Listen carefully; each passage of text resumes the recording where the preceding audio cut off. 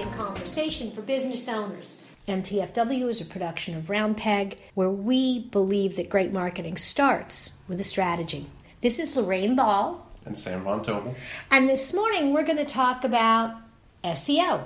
You know, one of the challenges with SEO is that it changes all the time. Absolutely.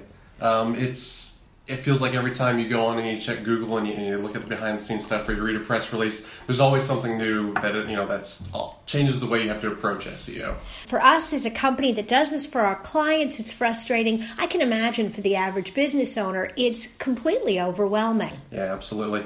Common knowledge to us, but maybe for someone who's not so savvy, what is SEO and why is it so important? SEO, search engine optimization.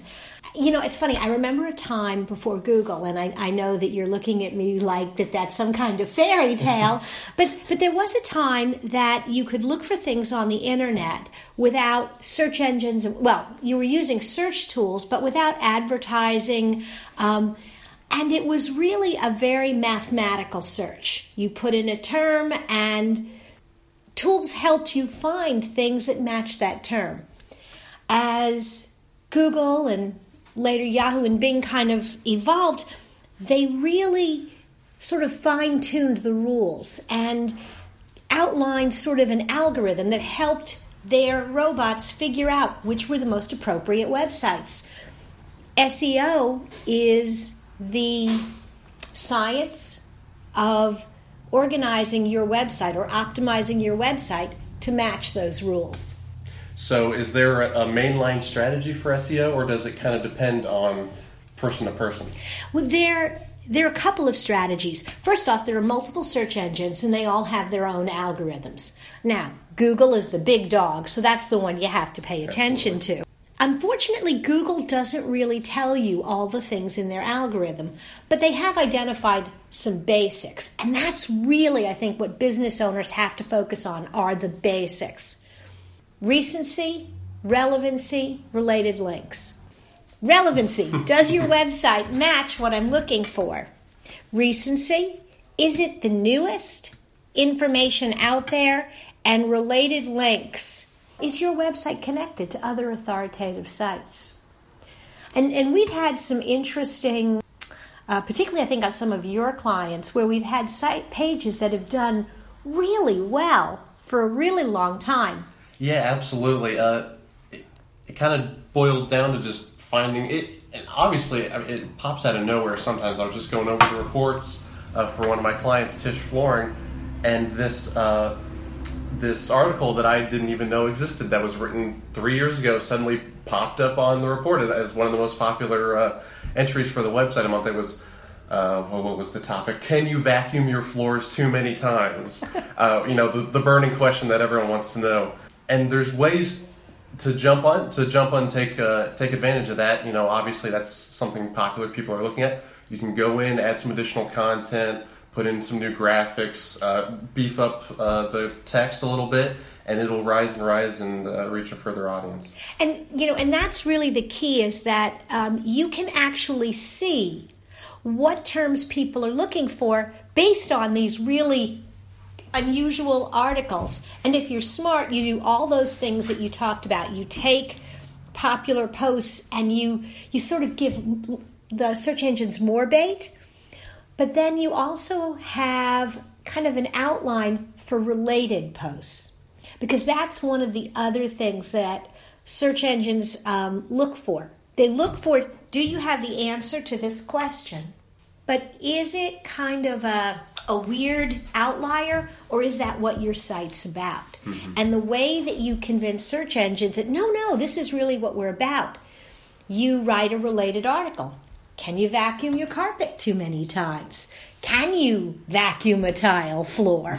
and so you start to kind of build related articles. Can you wash your floor too many times?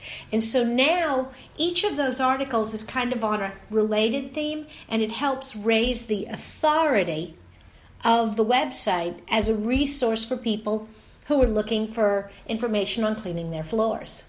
So as an SEO expert, do you have any SEO cautionary tales or possibly ways that SEO can almost backfire or penalize you in any way?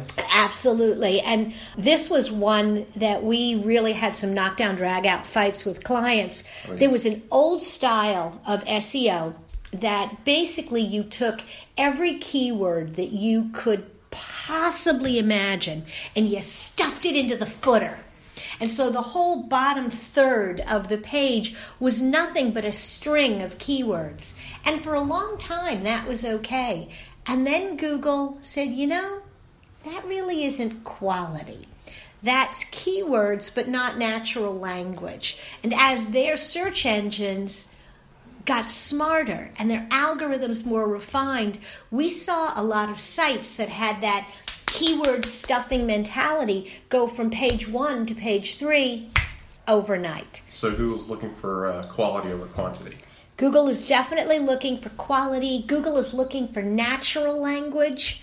Google is looking for real information.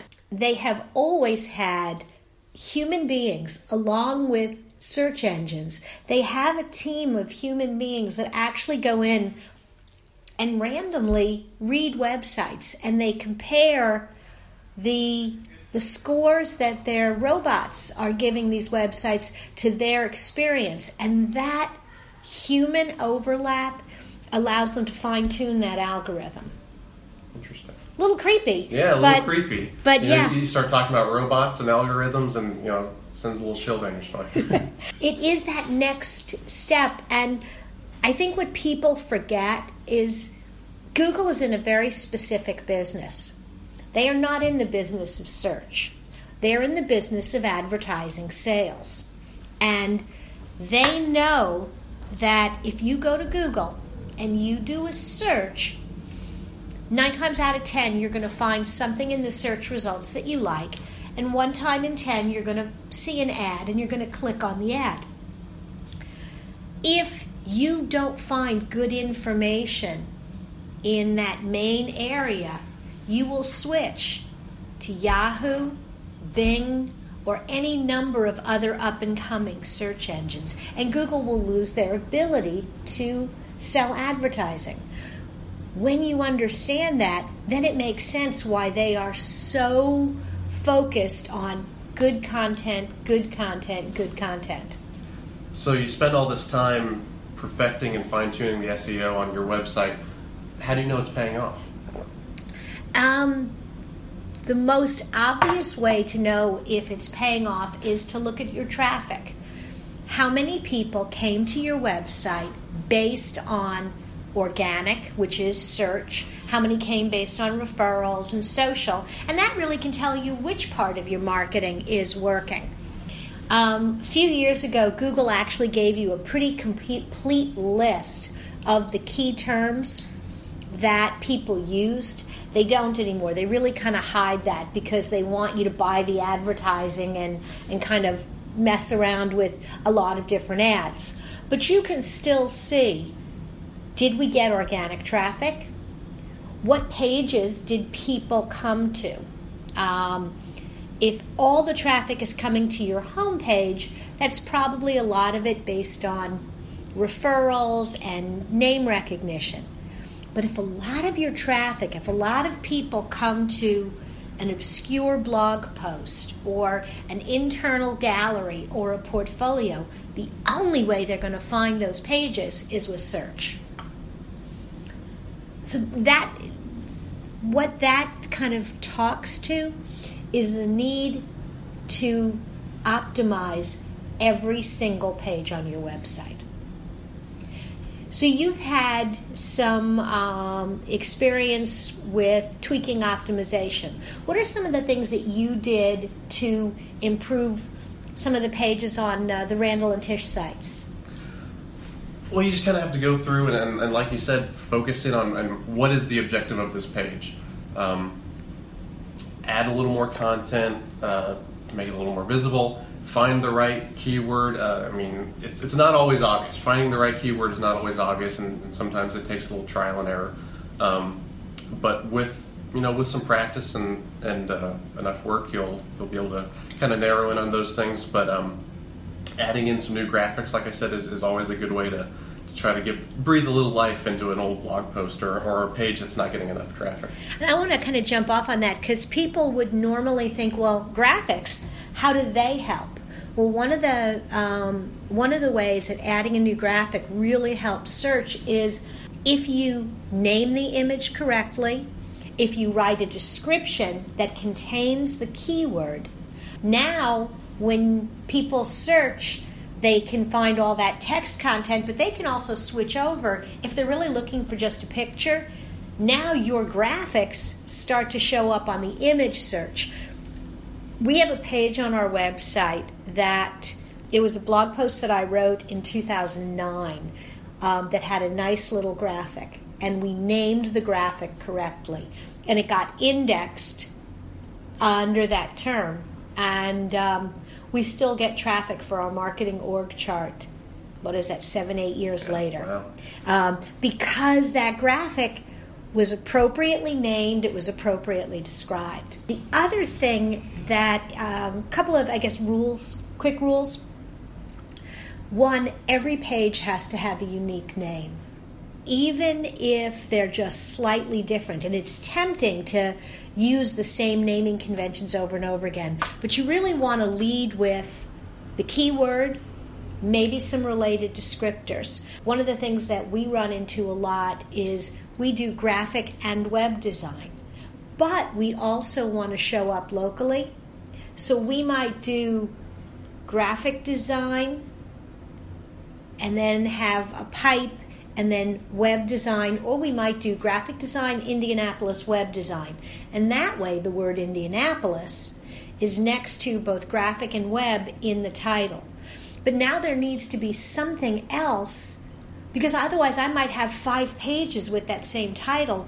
That's going to confuse the hell out of Google. Mm-hmm. So one might be portfolio, graphic design, Indianapolis, web design. Another one might be services, graphic web. Also, in your page titles, you have to decide whether you want to give up valuable characters for the name of your firm. So you'll notice if you look at the SEO for a lot of the pages on our website, I don't put the word round peg in our page description. And the reason is we already show up if you do a search for round peg. If you're launching a new company, you definitely want to include the name of your firm in your page title. So we've talked a lot of big stuff, the 3 main points, some of the other little things. What are some little tips or tricks that maybe wouldn't be so obvious when you're looking to improve your SEO? Big one, the related links. You certainly want to link to other credible external sources, but you also want to link between pages on your website, because what a link does is it operates like a signpost that drives, the search engine comes. If there are no links on the page, it doesn't know where to go next, so it may bounce away. But if it gets to a page and it works all the way down and it sees a link to something else on a related topic, it'll follow that link and index another page on your site and another page and another page. So connecting pages that have more on this topic or another blog post on this topic, very, very relevant. The other thing that you need to do is you need to kind of identify one page as your primary authority page. So for us, the web design page that talks about our web design services might be our primary page. And then I will have links on our website, maybe on blog posts about websites, and they all point to that same page. So all those different scattered links create road signs all leading to the same place. If Google keeps discovering that same page through multiple channels, it kind of goes, oh, that must be an important page. Adding internal links, going back and adding a little more content, and you've talked about that a couple of times. Google used to look for about 400 words on a page. Now it's looking for 6. So if you do nothing else but go back and add 100 or 150 words to every page on your website, little more information, you're going to go a long way to improving your SEO. If you want to know more about SEO, if you want kind of a checklist to help audit your site, There's some wonderful resources on the Round Peg website. We hope you'll check them out. This has been another episode of More Than a Few Words. Thanks for listening.